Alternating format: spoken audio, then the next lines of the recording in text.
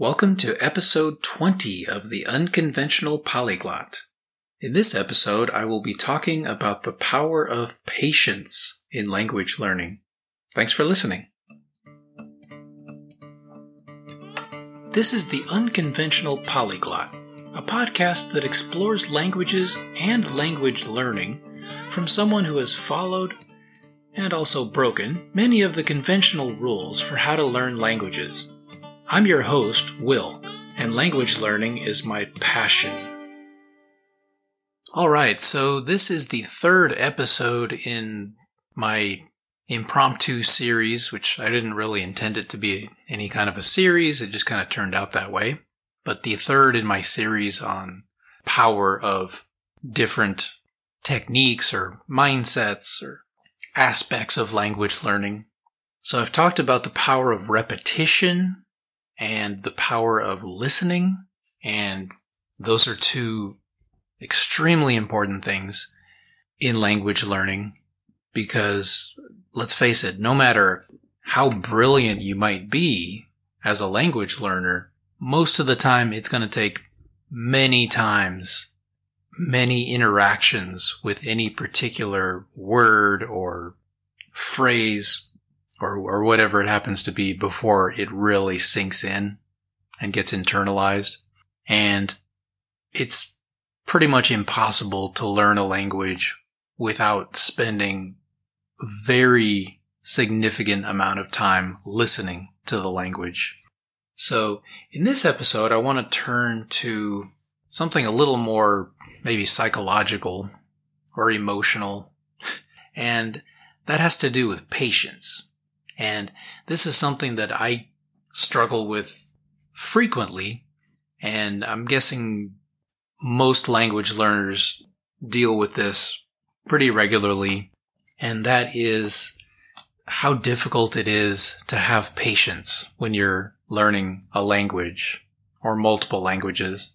So despite certain claims out there that you can learn a language in a week, or you can learn a language in a month, or in 3 months you can become fluent, or things like that, learning a language generally takes a long time. It's not necessarily any particular number of months or years or what have you. It's more in the total number of hours that you're studying and how good the quality of your studying, how effective your studying is.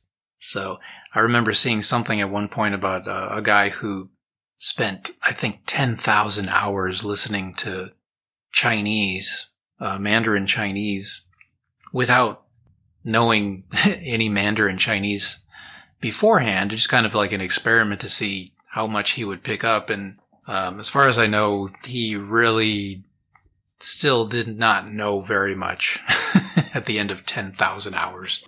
But if you were to spend 10,000 hours of smart, engaged study of Mandarin Chinese, you could absolutely achieve fluency. Hopefully significantly less than 10,000 hours, in fact. But the point is, it does take a long time and probably longer than you think it's going to take. So I know one thing that I struggle with as far as patience is trying not to be too focused on the end result, which I'm not even sure what the end result is, because frankly, for every language that I have ever studied and ever plan to study, I don't really plan to ever stop learning. So even in my native language, English, I still occasionally learn a new word, whether it's in pop culture or science or technology or whatever.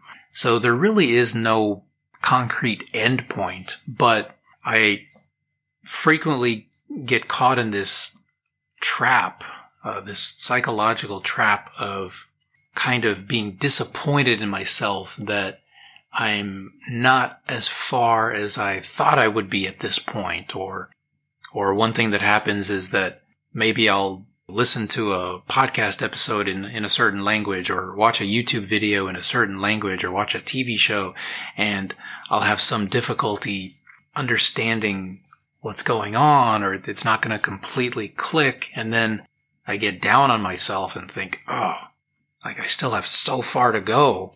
And, when am I going to get to this magic point where everything just makes sense? It's really hard to avoid these thoughts. But for me, one thing that kind of suppresses those thoughts, or at least squashes them a little bit temporarily, is to instead focus on how much I have learned. So look at the progress that I've made in, say, the last month, or the last 6 months, or the last year. And typically, if you've been consistently, habitually spending time on language learning every single day, or at least almost every single day, the results are going to be there. The progress is going to be there. You should be able to recognize it when you look back on your comprehension, reading comprehension, listening comprehension, your speaking ability. When you look back on a month ago, there should be some progress. When you look back 6 months ago, there should be pretty significant progress. When you look back a year ago, there should be very significant progress. And if there's not, then it might be a good time to reevaluate your approach and how you study. But again, I think it's not very productive to focus too much on trying to reach the end, trying to reach that magic finish line of fluency. Because if you keep progressing and you keep working at it and you keep engaged in language learning activities that are productive, you're going to get there. As long as you don't give up, you're going to get there. And if you're studying multiple languages at the same time, then it's probably going to take longer than if you were just studying one language. So that's something that's built in to multiple language learning. But again, you're going to get there. It's just going to take time. So my advice would be, don't focus too much on worrying about how long it's going to take, because, it's going to be, depending on what your current level is, it's probably going to be many, many, many hours. And if you're at the very beginning, it may be many hundreds of hours. It may be over 1,000 hours, depending on the language. So don't focus too much on getting to the end. Focus more on what you're doing day to day. So what resources are you using? How much time are you spending in the day? What's your mindset while you're engaged in language learning? Are you reasonably focused, or are you easily distracted? Are you using resources that are beneficial to you and are interesting to you? Are you reading things, listening to things that are interesting to you? Are you looking for opportunities to have conversations with other people? There are more ways to do that than ever before. So it's a lot more productive to focus on the now than on the future. Focusing a little bit on the future is not bad. And personally, I kind of have my language learning plan worked out several years in advance. But I'm not contractually obligated to that plan. I feel free to change it anytime I want, but it's nice to have goals, but don't focus too much on the goals to the point where you lose focus of what is actually going on in your day-to-day language learning. And one last thing is, as I've already mentioned, look back every so often at your progress.